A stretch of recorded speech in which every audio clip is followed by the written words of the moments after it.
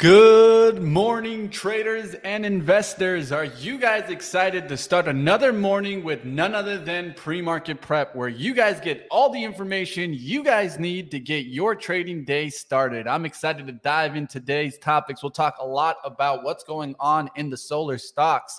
We'll take a look at all the earning stocks, the major ones out there.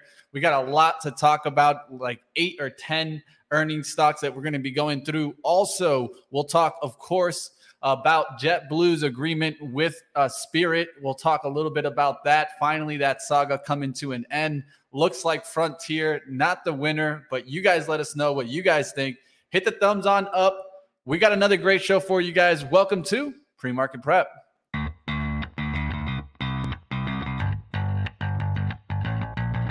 Coming to you live from downtown Detroit, this is Benzinga's Pre-Market Prep with your host, Joel Elconin. This is a volatile puppy here, isn't it? And Dennis Dick. I'm bidding a penny. I will buy the stock for a penny. With everything you need to start your trading day.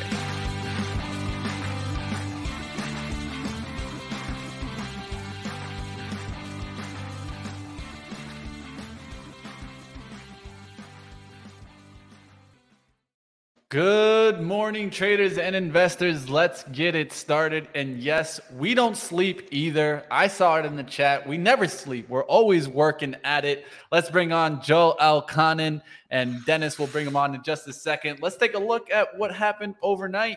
There's my man, Dennis. He's ready to go. Let's get right to it. Money never sleeps, Mitch, right? Money never sleeps. All right. Down 12 handles at 40, 12 and a half. That's nothing, right, folks? Absolutely nothing there. Let's clear the close at 24 and a half. We haven't seen that. And how can you look at any downside until we not only take out that pre-market low, but let's give it that 4,000. We talked about that being support. Let's see if that holds today. Crude having a big day, up 240 at 99.66. I know there's a pair of highs at 101. Gold has its luster back, up 1980 at 1757.30. Silver's the big winner. That's up 4%, 76 cents in 1936. Bitcoin, sneaky rally yesterday, up 305 at 23,115. And Ethereum futures, they're up 56 bucks at 1647. Well, Triple D, we talk about buying dips and selling rips. If you sold that rip too early yesterday, you got your head ripped off. It's been getting your head ripped off if you're selling the dips, especially because This is turned. Sentiment has been in the gutter. We know that. We talked about coming into this earnings season that the earnings weren't going to be great, but if they started buying stocks on disappointing earnings, that would be the sign that a bottom is in. They took it to a whole nother level. They're not even letting them dip on the earnings on some of these. They're just buying them flat out on the bad earnings. So I don't even know what to say. There's obviously a few stocks that are bucking the trend and getting hit on the bad earnings, but the mega caps have been so far so good. We'll have to see what happens with Meta here today because it is trading down. So we're seeing a little bit of the lack of the buy the dip, I would say, this morning. But yesterday, market just so resilient. Very impressive. Yeah, there wasn't much resistance in there. The rally started, let's see, today's Thursday. Tuesday night, they just couldn't get enough of the spoos despite the Google and Microsoft earnings.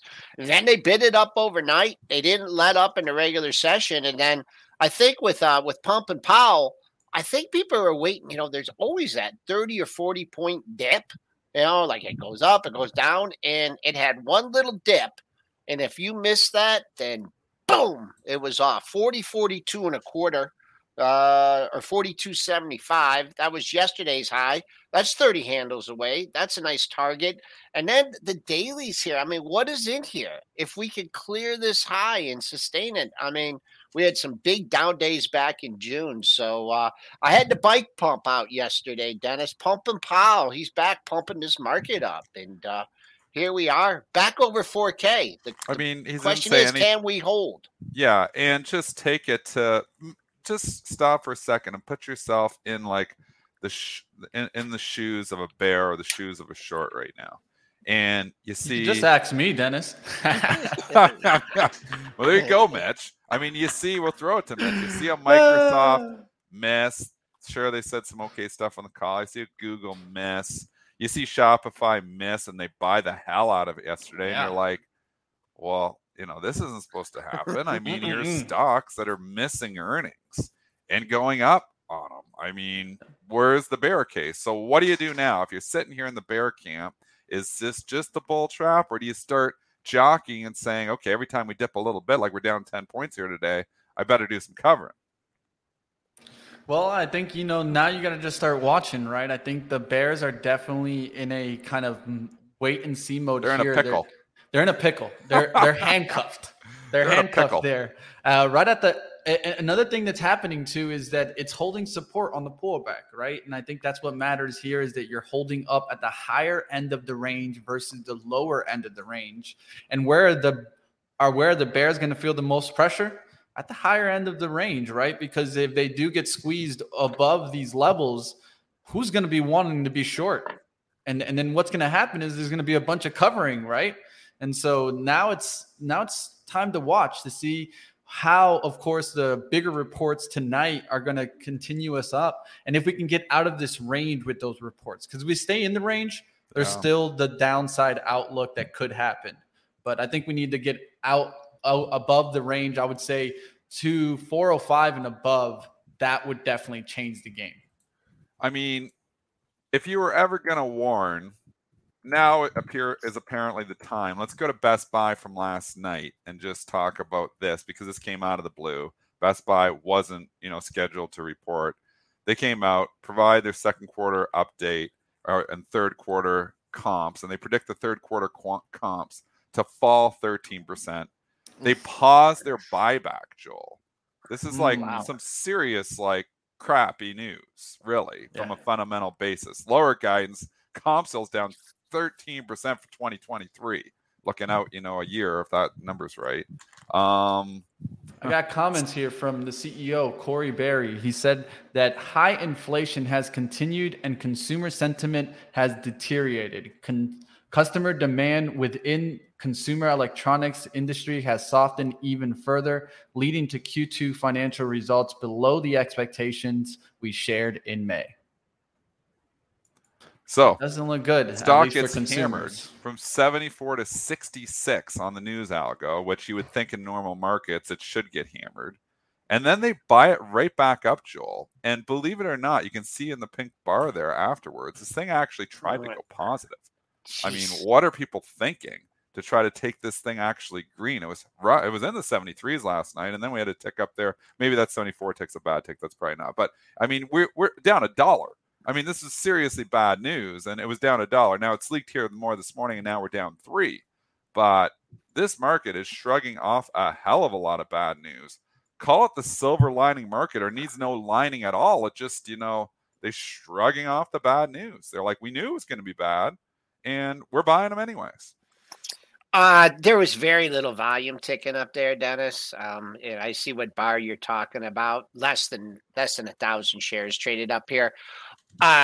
What I think is it's not necessarily long buyers coming into the market here on a dip like that. Okay, let's say you're holding your short. You got a massive short position here. And I know there's not as big as shorts out there in the market, but you see this thing go to 65 to 80, and you're praying that you can get this thing under 70 in the next couple days, and then you get something like this. How do you not just get the bids out there? How do you not, I mean, unless, you think it's going to 60 or whatever, but just market dynamics don't okay, we were at 80. We hit 80 on Friday. Okay. Now you can buy it under 70. I mean, they gave bad news. Has the value of the company changed that much to give you that cut? No, it hasn't. So I don't think it's necessarily long buyers coming in there, but man, if you got some weekly puts or something, or that you're just skunked on, why not? Why not throw some bids out there? So that's to be a bear in this market. Yeah. It's tough, but with that being said, I don't know if this is a bull trap or not. It's why I keep, and I'm still significantly in cash. I've brought my cash portion down from 53% to 33%. over the course of the last month, as I've been pretty bullish. I know there's a couple people in the chat saying I've been bearish. I don't really think I've been bearish. I think I actually went out and called the ARC bottom. So I'm been pretty much in the bull camp. I do think that this was going to be a messy earnings season, and it has been a messy earnings season. But the response to these earnings has been what we said had to happen. Coming into this earnings season, rewind the tape to a couple of weeks ago, I'm like, in order for us to get through, because I'm like, I think these earnings are going to be messy, they've got to buy the stocks on the bad earnings. They absolutely are doing that. So, and they're doing it at a whole nother level, like not even allowing them to dip much before the buyers come in. So that's the good news. The bad news is these are just some crappy earnings still. So I don't know like how much bad news they can continue to take, but they're taking it in stride. And I don't know if there's going to be a rug pull here eventually. I'm scared of the political situation with China. I mean, that would be a serious rug pull if, our political tensions continue to escalate with China. Could there be, more issues with our supply chain coming up? Definitely. So there's a lot of things to continue to worry about, but we'll say so far, so good. There was a little bit muted. Let's go ahead. Let's transition out of Best Buy here. Let's talk about the solar stocks surging here. We can take a look at some of these solar stocks. And of course, this is coming on the heels of two things. They got a good EMPH earnings, but what really was rocking the solar stocks was after Senator Joe Manchin said that he supported a spending package that included funding for energy and climate programs. This bill includes $430 billion in new spending on energy and health insurance investments, more than pays for itself, raising minimum taxes for big companies, enforcing existing tax laws. Schumer and Manchin said in a statement. So here you guys see it, bipartisan kind of agreement here and pushing well. The solar stocks are surging. Oh, gosh. They ran into this yesterday, so I'm not sure if everybody else had an inkling that this was coming. And obviously, this has been, obviously some people knew about it yesterday. They were buying the hell out of these solar stocks ahead of this. I mean, and obviously there was a good earnings from ENPH driving ENPH, but a lot of the other solar stocks seem to catch a bit too. Now you get the headline. Now they're all up even more. Yeah. If I was long the solar stocks as a trade, it'd be like, okay, this is upside capitulation. As much as they look for downside capitulation, this kind of feels like upside capitulation, where everybody's like, oh, just buy. And, and it's so I wouldn't be surprised if you do get a rug pull on these things. I don't think they're giving it all back. It was great earnings for me and PH, but, just looking 220 to 263, we're in a bear market. The thing just rallied 25% in literally a day. I think if you're long, congratulations. Time to book those profits. 268. We'll just run down for these, the pre-market high, 268. Just nothing in here as far as the monthlies go. You can kind of drill down on your daily charts if you want to get something. But as always, you want to see continuation through the pre-market high or look for a potential fade.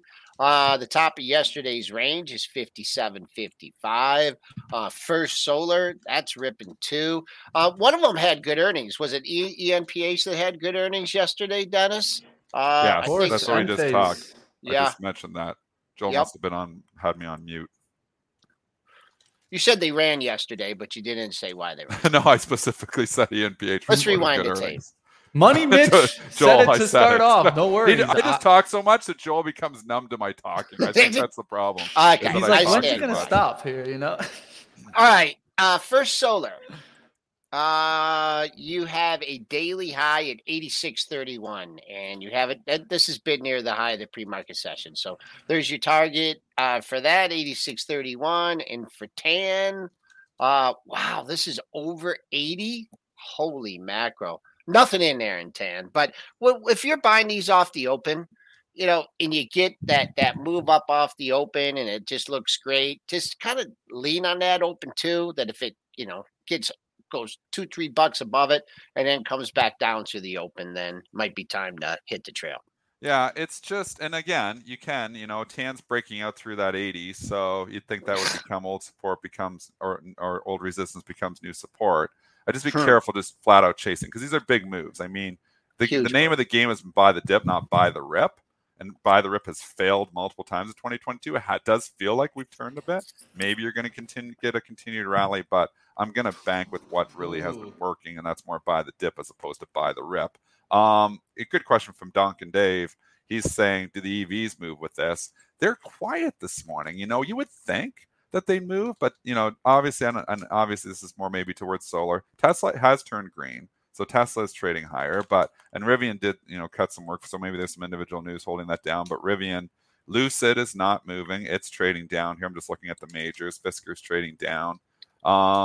It seems like the EVs are quiet on this morning. You do see a few. I saw ChargePoint trading higher here by $1. So, you know, some of the charging stations getting a lift. You'd think it'd lift the whole EV sector, but for some reason they're not lifting as much as some of the solar stocks. Yeah, think of things behind the thing, not the actual thing that uses it. And so that's what I would be looking for. Won the state yesterday. I got to give you a shout out, Dennis. SEDG. Nice play with the Enphase. If you're looking for relationships to play, that was a definite good call. If you're watching that with Enphase running side by side, pretty good day yesterday. Wow, you could have been jumping on that one. Big, Joel. The solar's up big this morning. Look at SunPower. Look at SunPower this morning. I mentioned that one yesterday with JKS. Those were the two that I was watching for the upside. Look at that pre-market chart. That's a big one. Oh, whoa. Wow. Yeah. All 20. Show me 20, baby. What can you do at 20? Pair of highs in mid-June at 20. It's only 80 cents away. Let's see if wow, that would be up. That'd be up, 16, 17% on that. Yeah, the laggards, you know, we looked at the tan and we're like, why is that thing, you know, lagging? We should quit asking why it was lagging and start lifting offers in that one. That thing woke up big time yesterday and following through today. Yeah, look where it opened even. It only opened. Flat. Yeah, not even hardly up at all. It gapped up $1. But, I mean, that was a gift. Because all those solar stocks on ENPH were already trading significantly higher. And ENPH, I believe, is SEDG are the top two components. And then it just ran another $2 after the open. And then it hasn't stopped running. So you're up $8 in it now. So again, if you're coming in now, you're a day late to the party. You're showing up to the party, and the party's almost, you know, not necessarily over, but it's in the, you know, we're in the 7th, 8th inning of this short little run here, it looks like. That's a huge move. So, you know, Tanner's went up 10% in a day. So yesterday morning, that was the time.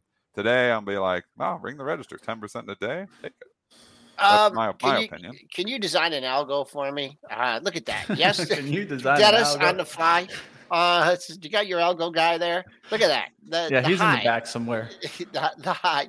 Did you have a kid from University of Windsor that used to do it? I had 4. I did a lot of algorithmic trading. You got to find your quant. We don't talk about that too much, but I did a lot of algorithmic trading. I got into it in 2005, and I had 4 university students working under me, and then I hired one of them after the fact to keep working for me. And I did algorithmic trading from 2005 till 2010 or 2011. And the reason I stopped, and this is why, you know, it's like people are like, oh, algorithmic trading is the only way to trade now. It's like I went full circle. I went point and click. I went algorithmic for 6 years from 2005 to 2011. Why did I stop? Because I couldn't compete with Citadel. I couldn't compete with the big guns. They were just too, you know, and then they were buying order flow. You get into a speed race. It's a difficult environment to compete in. So my algorithmic systems, which were doing very well in 2005, 2006, 2007, 2008, emerged from the financial crisis and wasn't making money anymore. It wasn't making a lot of money. So I went back to point and click, finding the holes in other algorithmic systems. And exploiting those holes, because the algos are always a step behind to a certain extent. You know, what they do very efficiently. But when they're in the development stage, they're always a step behind because they're back testing, they're doing stuff. And what I say is you find a new relationship, you can exploit that for a long time without algorithmic intervention. A long time might be a few weeks only, but there's alpha to extract from even the holes in other people's algorithmic trading. And now you have so many people that honestly don't know what they're doing. You get these mathematicians come in and just put in algorithmic trading in there, and they don't know much about the markets. So you have a lot of inefficient algos out there now where that's to our edge. I mean, if you're you know, an efficiency trader like I am, you can find a lot of holes in it. So there's always that question, you know, why are you not fully algorithmic? Well, I did a lot of algorithmic trading. I had a second account that was fully algorithmic. So I know a little bit about this when I start talking about this, oh, who are you, point and click trader? I was into it 2005, 2006, 2007, 2008, spent a lot of money developing, envelope systems, market making type systems, systems that took advantage of little inefficiencies. And again, I just got too competitive, so backed off of it. And you ever dusted them off? Move. You ever dusted? You ever dusted them off? No, because it's just too competitive. Some of them were just literally arbitrage systems where you can't beat. You're never going to beat Citadel and Virtue now on any type of, and they have the big edge through retail flow. So I'm like, speed is taken out of the equation for some of these companies because they go and they buy the flow. When you need mealtime inspiration, it's worth shopping Kroger, where you'll find over 30,000 mouth-watering choices that excite your inner foodie. And no matter what tasty choice you make, you'll enjoy our everyday low prices, plus extra ways to save, like digital coupons worth over $600 each week. You can also save up to $1 off per gallon at the pump with fuel points. More savings and more inspiring flavors make shopping Kroger worth it every time. Kroger, fresh for everyone. Fuel restrictions apply. Save big on your Memorial Day barbecue, all in the Kroger app. Get half gallons of delicious Kroger milk for $1.29 each. Then get flavorful Tyson natural boneless chicken breasts for $2.49 a pound, all with your card and a digital coupon. Shop these deals at your local Kroger today, or tap the screen now to download the Kroger app to save big today. Kroger, fresh for everyone. Prices and product availability subject to change. Restrictions apply. See site for details. From Robinhood. So the flow is going straight into their system. So they got like first dibs. So I'm like, it's not even a matter, can I get that opposite side of that order? I don't even have an opportunity to do it. And then they exhaust the toxic flow to the market. We're getting real market structure here. And you're left on as a market maker on the exchange, just trading against informed traders. Well, if everybody else has just as much information or more than me, I'm going to lose. So we're not talking about we're talking about information, like quoting information, stuff that's public information. So, I mean, that's a little story on my history of algorithmic trading. It's difficult. It's a difficult, competitive environment. And also the co-location, with the servers, that doesn't even matter anymore, Joel, because this is what people don't understand. Like when you have a relationship directly with, like a Robinhood, their flow comes directly into your system. So it's not like, we got to get to those orders faster. Their flow is coming directly into your market making system. So your system then decides, do we want to take the opposite side of this order, trade against the Robinhood customer, or is this a Robinhood customer informed and we want to just send his flow to the public market? So they have first dibs. They're literally cherry pick the uninformed flow. I mean, this is the market environment. They wanted free commissions. They got free commissions. This is, what you get what you pay for, they say. You do. You get what you pay for. Let's go ahead. Let's take a quick look. Mitch, we got to get out of here. Wait a second. I wanted to go back to my original point here when I tried to ask you if you wanted to design an algo. You got a gap fill on this one, right? 72.63, guys. Look at the data window here. 72.63, open 74.27. Some weak person came in here and knocked it down. Yesterday's high, 73.65. You could have gotten filled in an order there. At 70 right there, right? You could have gotten filled. So, gap higher, algo, by the top of, if you get it, you get it. If you don't, you don't. But that would have been a heatless trade. So that led to a really good tangent, though, Dennis. Those are the best trades, the heatless trades. Yeah, There's so much inefficiency at the open. We've talked about this in previous, webinars where we've talked about trading the open. You can get those at premarketprep.com. Where we talked about different strategies around the open. There's so much inefficiency around the open because it's like the one-time event. So you could see where a stock is trading pre-market, it's trading here, and all of a sudden just a big institution wants to sell, it opens here, and a lot of times it wants to naturally pull into where it was trading pre-market. So, there's all kinds of different opportunities, and to your point, the TAN opening too low yesterday for even where the ENPH and the SEDG were trading. So, I've done ETF arbitrage and I still do that. And you can do that, algorithmically as well. And there is some opportunities at the open from an algorithmic perspective. But the point and click trader is alive and well. And if somebody tells you you can't make money being a point and click trader, I'll point to a lot of traders in Bright Trading. I'll point to a lot of traders at other firms that do very well still point and click. So you've got traders and got to put in their time. I mean, don't expect to just, I'm going to open my Robinhood account and I'll be making money like right away. I mean, it takes time, and Robinhood's difficult. Like I've always pushed people more to IB. Yeah, I always push people more to interactive brokers. It's a good starting point, like Robinhood.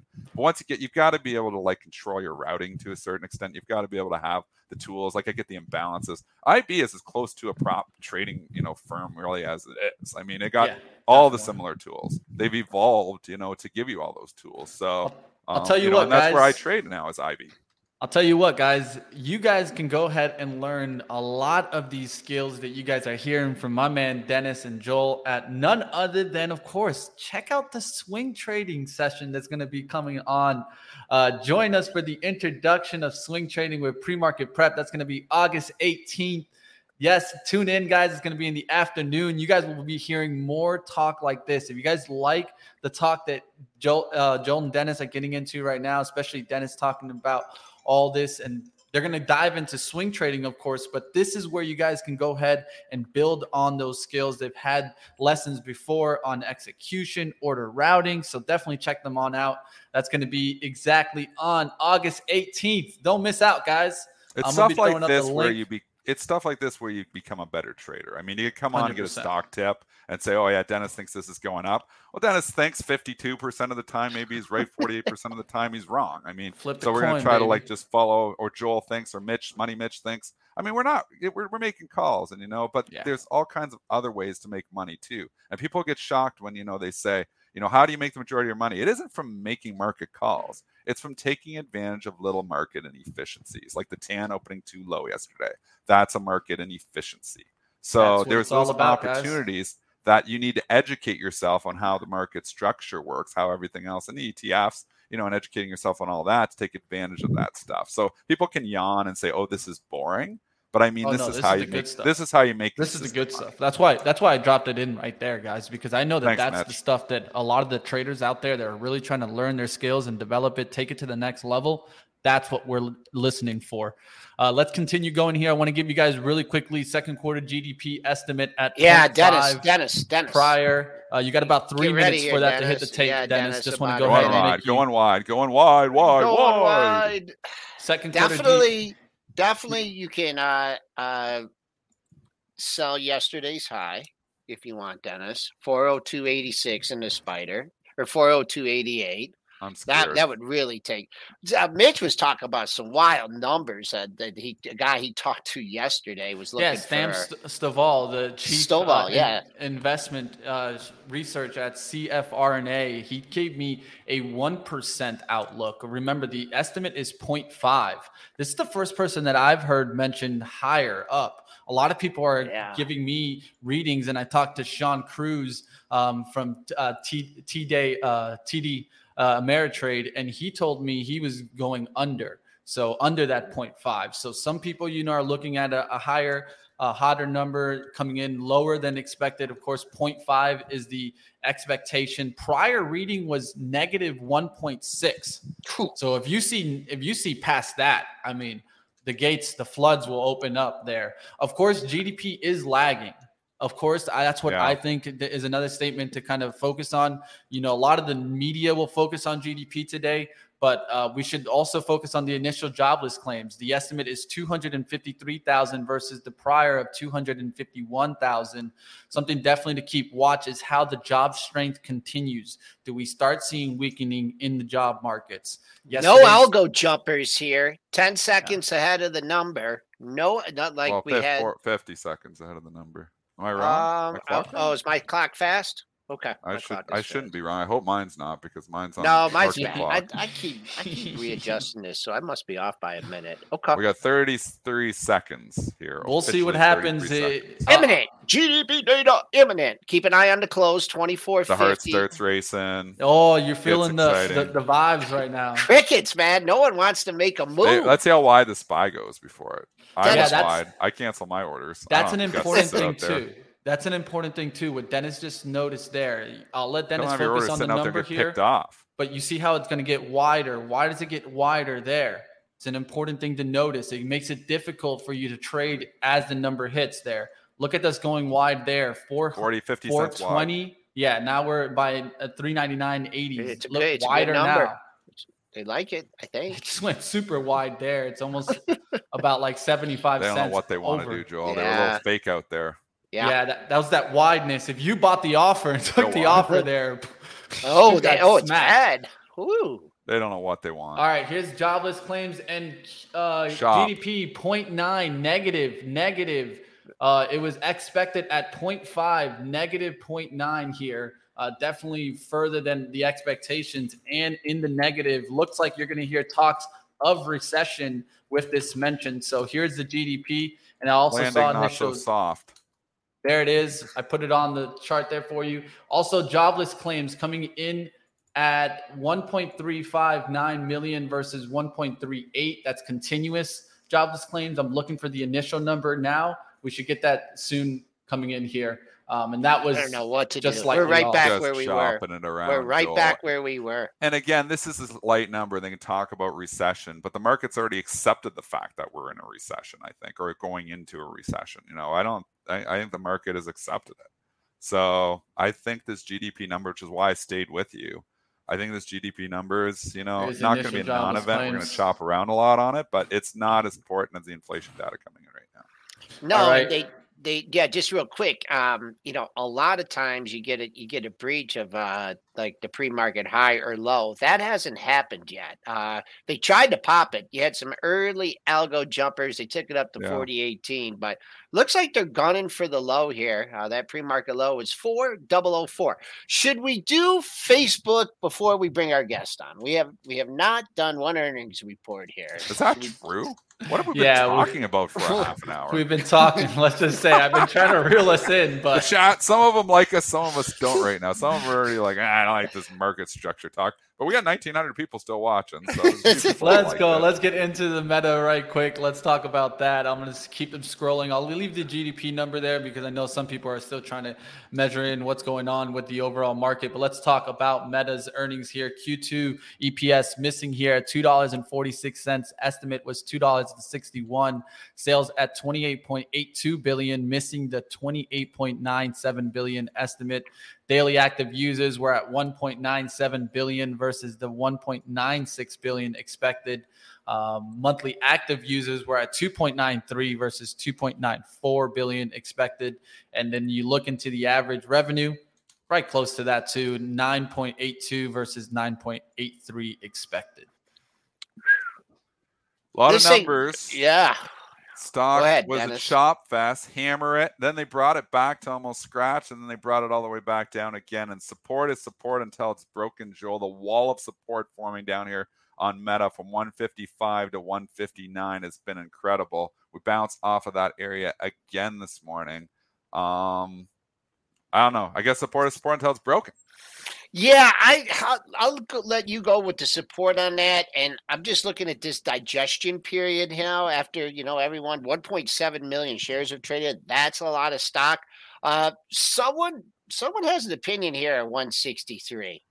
Since about 7 this morning, even before that, 6:30, 6:45. So take out that 163 seller, and you got a little room to the upside. But right now, that's sticking to me. And then the pre-market low, twice you hit 159. So that's what I'm looking at. We snuck in. We made a new low there.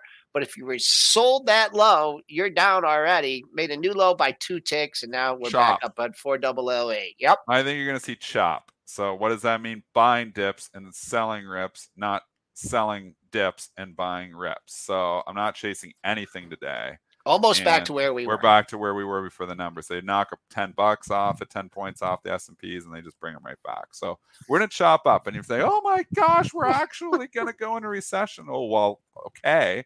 We know that already. I mean, you can't jack rates this fast and not have some type of repercussions. Again, the market. I don't know. They're still talking soft landings, right?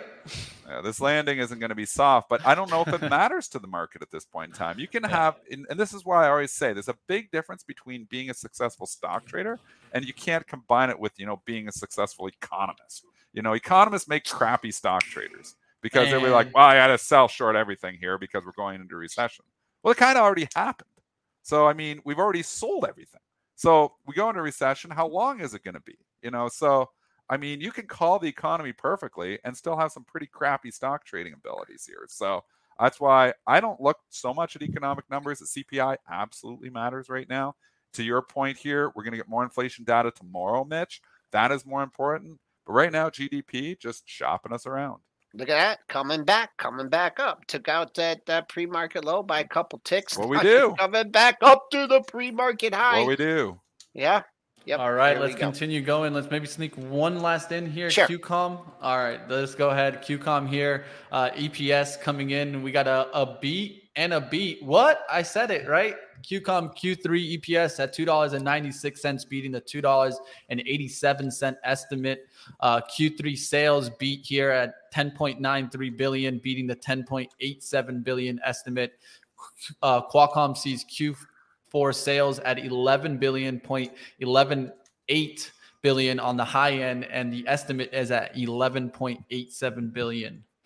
So QCOM up a little bit off of this. We'll see if it can continue. It dropped big yesterday, right when the numbers hit. Going into this now, it's starting to try to make a little bit back. What do you think about QCOM's chart? I think it's a tough one. I'd say you got to. I'd call it resistance at 150. Yeah. I'm a seller at 150, and I just don't know where to buy this thing. I mean, look at. Where are you going to stick your nose in the sand here to try and buy this thing? Well, take the 50% retracement, go back to 2022, the beginning of it, and you could take the 193, call it the high, the move, 193, take us all the way down to 118. Oh, these are some tough math numbers here, 93.18. So, but you got roughly, looks like a 75-point fall. So take half of that, and you got 37 points up on the 118 to 120.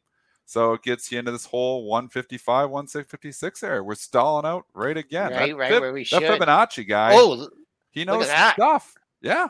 What? I just did that math in my head, but you had the tool the whole time. You made me do that math all in my head, and you had the tool the whole damn time just like that. So I guess I'm still old school. I write everything down, do the long division. And here you got the tools. You need a calculator. Yeah. And then you got people in the chat that just constantly complain, about the technicals on this show. I don't even know why they're here. Look, you did a great job with that one, Joe. Yeah, that's I don't even know why they listen to 50% failed at the 50%. I am long Qualcomm, full disclosure. I bought that way back when Sean Udall recommended this. A long time ago.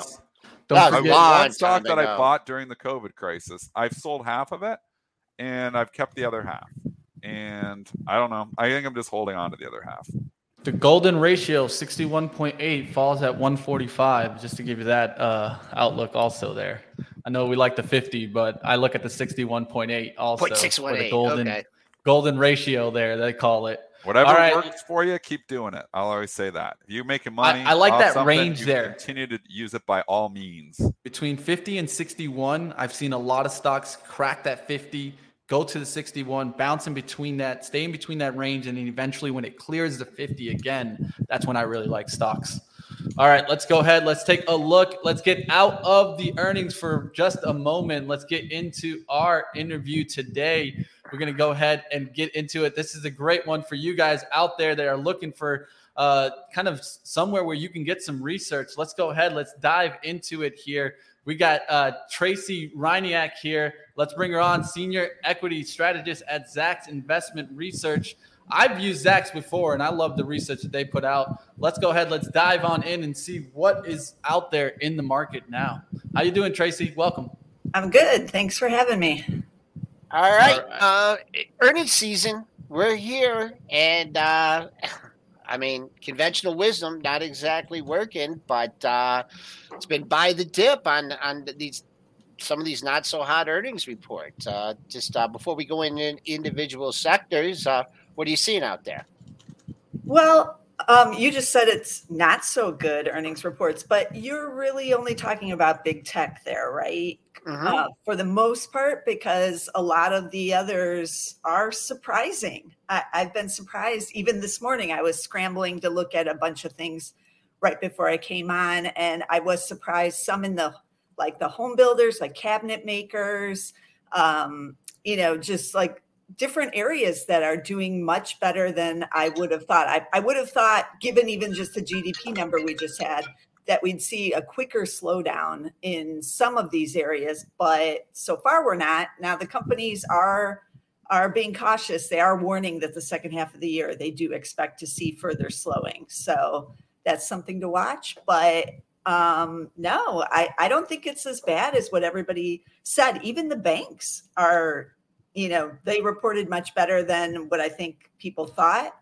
And so I kind of like what's going on this earnings season, actually. Okay. Just going to the banks here. I mean, you got mortgage revenue falling, right? With the Right. higher interest rates, I guess more, some companies are more focused on that. What do you think? What do you think's holding up the bank earnings so far? Well, it does depend on what type of bank you're talking about. I'm not a big fan of the mega banks like the JP Morgans as much as I am of the community banks, because the community banks is where they really will see the impact from the Fed raising rates. It'll go directly to earnings on the community banks. But that's going to be harder for a lot of investors, right? Because there's thousands of community banks out there. Like, which one do you choose? So I've been trying to, wade through what some of the analysts have been saying about which ones will see some of the biggest gains off of the increases. And you have to look regionally, like which states are doing the best right now and which do you think will hold up? So I like a lot of the big Texas banks, actually, because they've got energy, which is the only sector right now where earnings estimates are on the rise. And, so it's a big industry there, and that's going to be doing really, really well, along with the petrochemicals. That's all in Texas. And then, just the state in general is doing really well, and that always boosts the bank stocks. So a stock like Comerica, that's one of the biggest ones there, also in Michigan. CMA is the ticker there. Oh, yeah. Big fan of Comerica. There's other smaller banks like First Financial, FFIN, that's also in Texas. There's several others that are big in Texas, but look regionally if you're trying to, think about investing in some of these banks here, because it is a regional story. So I'm going where it's the hottest and where, again, I can get some of that energy impact, and Texas is the place. All right, I'm going to dive on in here. Now, one of the areas that I'm watching, of course, is the energy earnings, right? What's going to come out of this? One that hit today, Velo Energy, beating EPS here by almost $2 there. Yeah, so what do you expect here from energy earnings? Well, I took a look at that one because I was curious to see what they were going to do. So Valero is a refiner. And so they're on that side of it. They're not producing the oil. They had utilization rates at 94% in the quarter. That's what you want to see.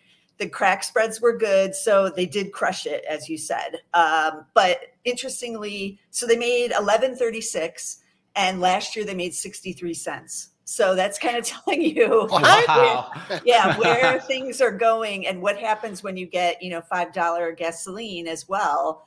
And the crack spreads were good. So a company like Valero, I do like the refiners. It's not my first choice. I'm more into the producers. I just want to get it out of the ground, either the natural gas or the oil.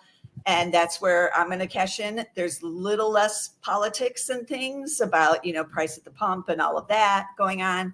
But the whole energy complex right now is hot, even on the services side, like a Halliburton, those types of companies, Schlumberger.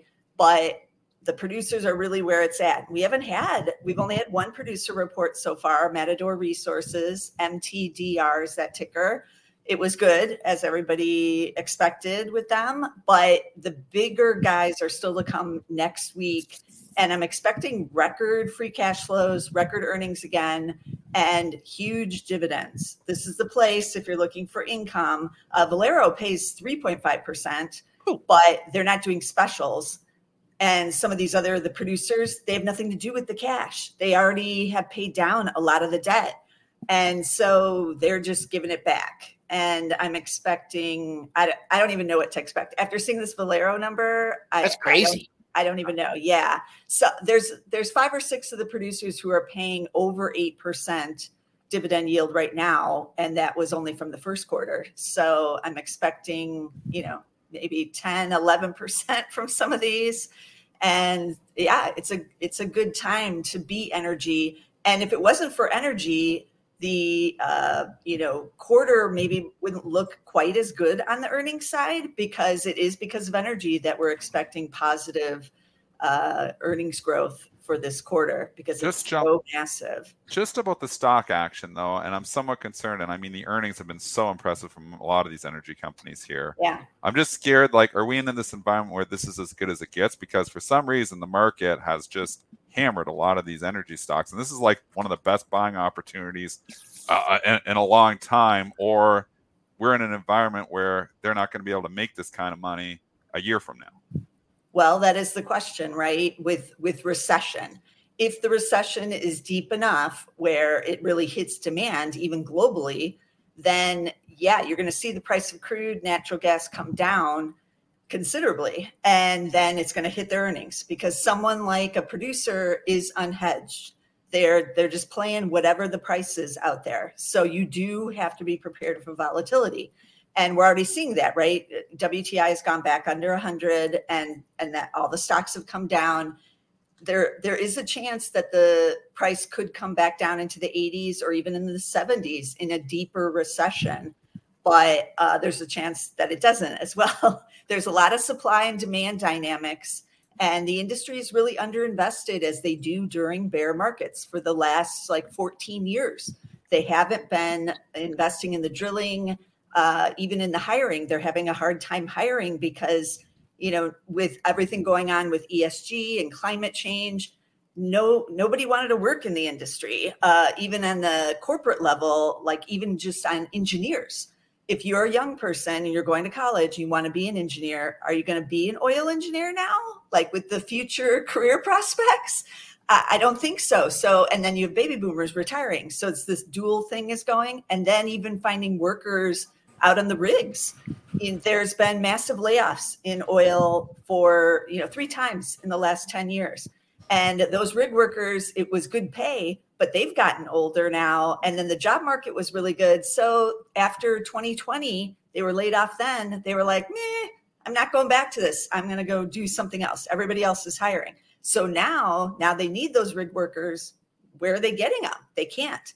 So there's all these different fundamentals that I think will prop up the energy complex and keep energy even globally, onto this more bullish outlook. And so I would be a buyer like Warren Buffett is on any of these stocks. We actually don't know. We only know he's buying Occidental, right? We don't know. Did he add to Chevron? He doesn't have to tell us until mid-August is when we'll find out. So, and maybe he was buying something else. I don't know. But yeah, he sees what a lot of us see, that it's cheap. It has pulled back. This is another buying opportunity in these names. And you're getting the big dividend, but it's variable. It can change every quarter. All right. So Tracy, how do you see here the consumer's health related to stocks? I was expecting it to be kind of gloomy given consumer sentiment is at those lows and, the rising rates. I've been listening in on some of the home builder earnings reports this week, and it's not that bad. People were expecting doom, but really the consumer is holding up pretty well. Now, it does depend on what your own personal situation is, obviously. And the luxury side is holding up for now, for the most part, other than RH. But everybody else, they're going to LVMH, they're booking their Belmond vacations in Majorca. They're like doing all these other things. They're renting the private jets and the yachts. But when you get a little bit lower down the totem pole, the consumer is getting more cautious, as we heard from Walmart. But they're not pulling back as much as I thought. They're still spending. So yeah, we got this GDP number, but we're in this dark place right now doesn't seem to be the case. And I'm sorry, just going back to the energy talk. We got a question here. Any thoughts on the midstream energy companies, perhaps insulated from price changes with steady growth in demand? Yeah, I like the midstream. We're going to hear from Phillips 66. They have a midstream part of their business tomorrow. So I am interested to hear. I know a lot of people like the pipelines, like Enterprise Products. They do pay the big dividend, and that's pretty consistent. So yeah, I like everything in the energy side, and I'm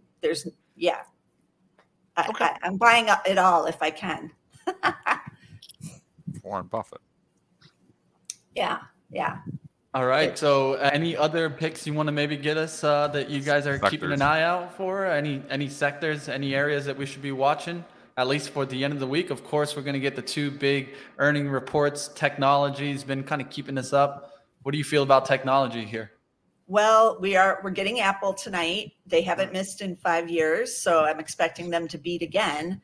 But my issue with them has always been valuation. They're not as cheap as when, Buffett bought in 2016. It was trading at like 9 or 10 times. And so I'm a little bit iffy on what's happening there. But the bigger uncertainty has got to be Amazon tonight, because that's a lot of balls in the air. Everything that's going on the consumer side, their logistics and the cost increases with delivery. They obviously raised the Prime fee now, but I don't know. I have no idea what's really going to happen with Amazon. They had a big miss last quarter. They've never really cared about the earnings miss or beat. Bezos never used to actually be on the conference calls, but Jassy has joined in now, so that's a good change. But I don't know. I don't know with some of the tech side. There's just a lot of uncertainty there. So we'll keep sticking with what's working. Definitely. That's always a good thing. Let's go ahead, wrap up here. Tracy Reineck, Senior Equity Strategist, Zacks Investment Research. If you haven't checked out Zacks Investment Research before, maybe you're new to the show, go ahead and check it on out. It's one of the best out there. Appreciate you coming on, Tracy. Thanks a lot. All right, let's go ahead. Let's get into maybe a couple more earnings stocks before we get on out of here. Yeah, just a real we just ripping. We're ripping, man. We're ripping now. Market.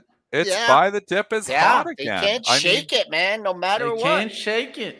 They knock them down. This officially, and they say this raises recession fear. I thought when you get 2 consecutive quarters of GDP decline, that's supposed to be a recession. But now they're saying, no, this is just, a potential recession. I don't know.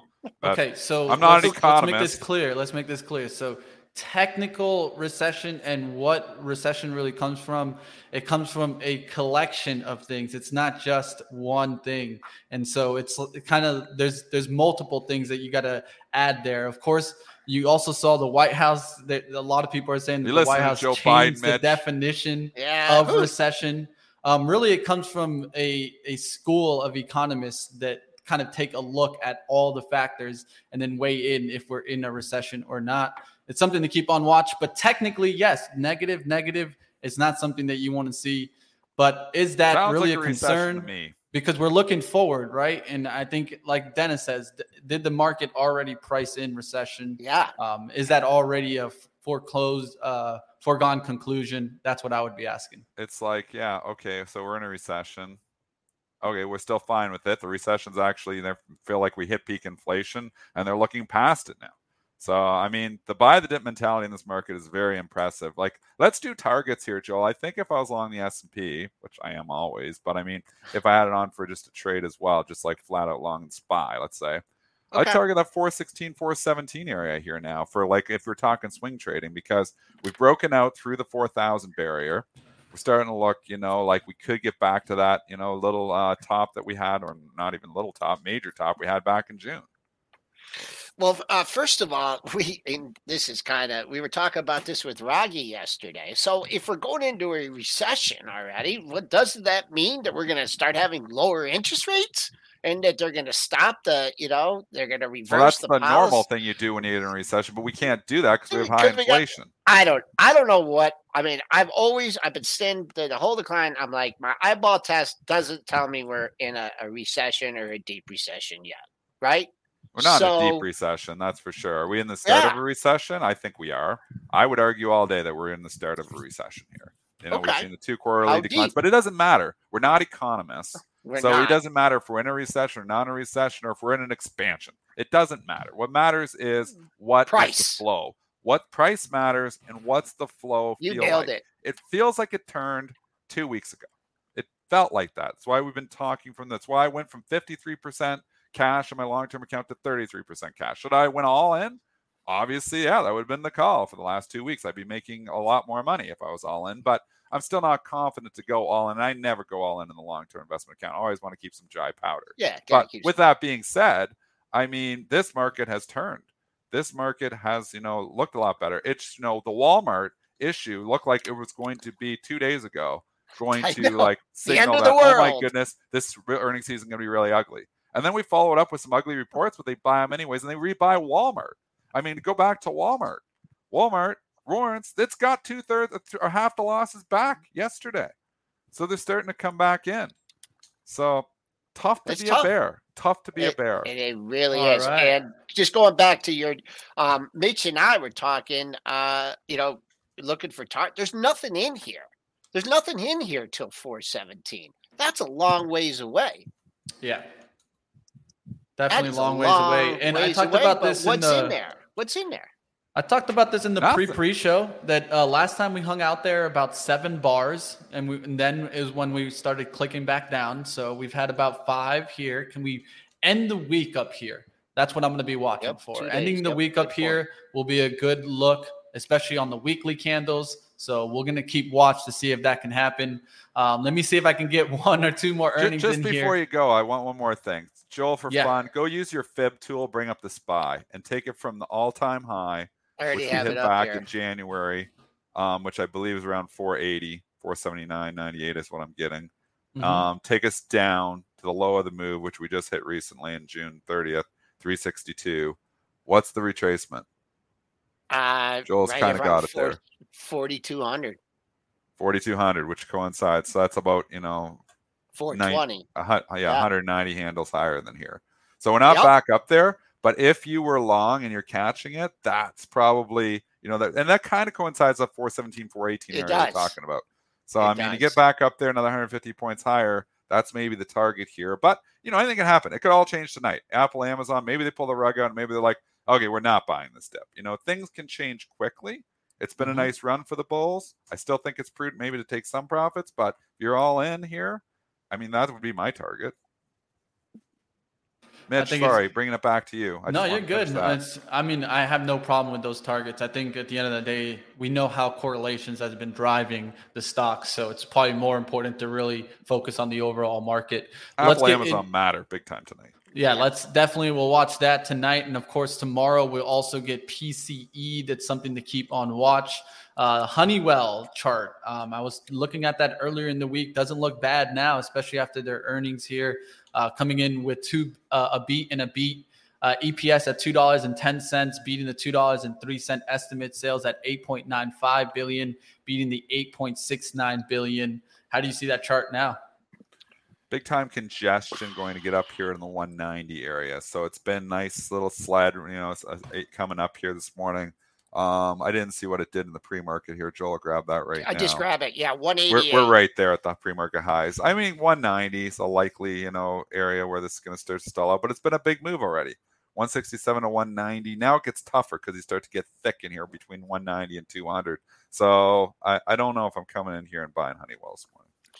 188.69 was your high on June 10th, and that was part of a gap. So keep an eye on that. I mean, it could get really, if it could get over 189, it's kind of airy up to 191.85. It's up a lot on only 12,000 shares. So take your targets if you got it right now. 188.69. That is your June 10th high. Let's stick Fords in here. And then, I was actually going to go through that. I was like, I can't be a Detroit-based company and not touch Ford here. What a Q2 move, EPS Ford. here at 68 cents, beating 45-cent estimate. Automotive sales 37.91 billion, beating the 34.32 billion estimates. Total sales of 40.2 billion. I don't know who's buying the cars. They're still buying them. I've been wrong about this one because I was like, I don't want to own the automotive. It's the reason I sold my Ford, sold my GM, sold Ford much higher. Wish I would have rebought it at 11 or 12. Like I said, I think this is a 2023 story, but so far it hasn't been a bad story in 2022 either. So I'm still along a little bit of GM. Would I add to on a pullbacks? Maybe, but I'm still scared of these sticker prices on these cars. But I guess some people are buying them. This is why I like Ford over GM. I don't know if you're a big Ford over GM fan, but I'm a big Ford over GM fan. I'm a Ford fan. I got the F-150. I'm like F-150, so I'm all about the F-150s. And I would like that Lightning too, but just not at whatever the hell the sticker price is. Also remember, Ford still has EV credits, right? GM does not. That's why I like Ford over GM. What do you think, Joel? Man, we're trading over 14, up 85 cents. I don't know how many times I've made money buying Ford up 85 cents, but today could always be the day. 14.31. That was your after hours high. And man, this 14 just like a lot of congestion to me. So 14.17 is actually a daily high. Show me a whole 14 bid here off the open, then, make your run towards 14.50, but you're going to have to scoop up a lot of paper. I know a lot is traded, 2.5 million. But man, I mean, opening above 14 and holding 14 off the open would be very impressive to me. But all right, I'm going to hop, go over Pre-Market Prep Plus and actually cover some more symbols. Triple D, I'll check in with you later. All right, we're going to go ahead and get Joel all out of here. Like we mentioned earlier, guys, don't forget to check on out the intro to swing trading. If you guys want to check that out, definitely go to premarketprep.com and sign on up. That's going to be August 18th. Dennis, there it comes. Another day, another kind of uncertainty Shop Fest. day, I'm predicting right? Shop Fest today. It's not going to be smooth sailing. Yeah. We've had a pretty big move here over the last couple of days on not that great earnings reports. I think you're going to get a Shop Fest. They're going to buy, they're going to dip them, they're going to rip them, they're going to dip them, they're going to rip them. Fade trade all day. That's how I'm playing it from a day trade perspective. Yeah, my area to watch is the 401.50 area. I've talked about that. That's the shadow on the SPY. You saw it slightly tick above that yesterday towards the 403. And then what does it do? It closes right back down there towards 422. So we'll see what happens if it can get back above there. That's what I'll be watching. Maybe some kind of fake outs. But also I expect to see some chop also. Everyone's going to be waiting to see what happens with those earning reports tonight. So could see some lower volume, maybe some intraday trading, but we'll see what happens there. Dennis, I'll let you get on out of here. Everything could change tonight. So yeah, this is everything it. This is the big night. This is the night of earnings with Apple, Amazon, Intel, and then you get into, Yeah, I think it's like, I heard it's like 20% of the SPY is reporting tonight or something like that. Yeah, it's some crazy number there. This is the night. So this definitely is the night. Keep it on watch, guys. There's a lot to talk about. I'm going to go through some more earning reports on live trading. So if you guys want to come through and check out some of the other reports, you guys can come on over to live trading. I'll let Dennis get on out of here. Have a good one, Dennis. See you, Mitch. Great job today. All right, we're going to wrap on up, guys. And, of course, hit the like if you guys enjoyed today's show. That's one thing that we need to be working on more. I feel like there's too many people that watch Pre-Market Prep and don't give us the opinion. Your feedback is valued, and that's what the important part here. Whether you like or dislike it, it goes ahead and lets us know that we're doing a good job and what improvements we can make. you guys can hit the comments below for that, and we'll definitely try to keep going and making pre-market prep better. We'll see you next time right here on the best morning show to get your morning started. And of course, we'll see how the trading day goes. Pre-market prep up next. You guys got live trading with Lord Ryan, Zunaid, and I. Let's see what we can do today. See if we can make some money.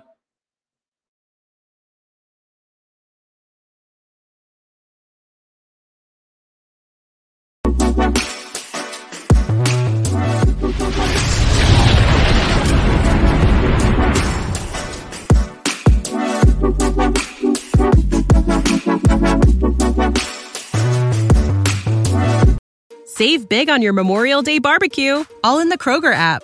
Get half gallons of delicious Kroger milk for $1.29 each. Then get flavorful Tyson natural boneless chicken breasts for $2.49 a pound, all with your card and a digital coupon. Shop these deals at your local Kroger today, or tap the screen now to download the Kroger app to save big today. Kroger, fresh for everyone. Prices and product availability subject to change. Restrictions apply. See site for details.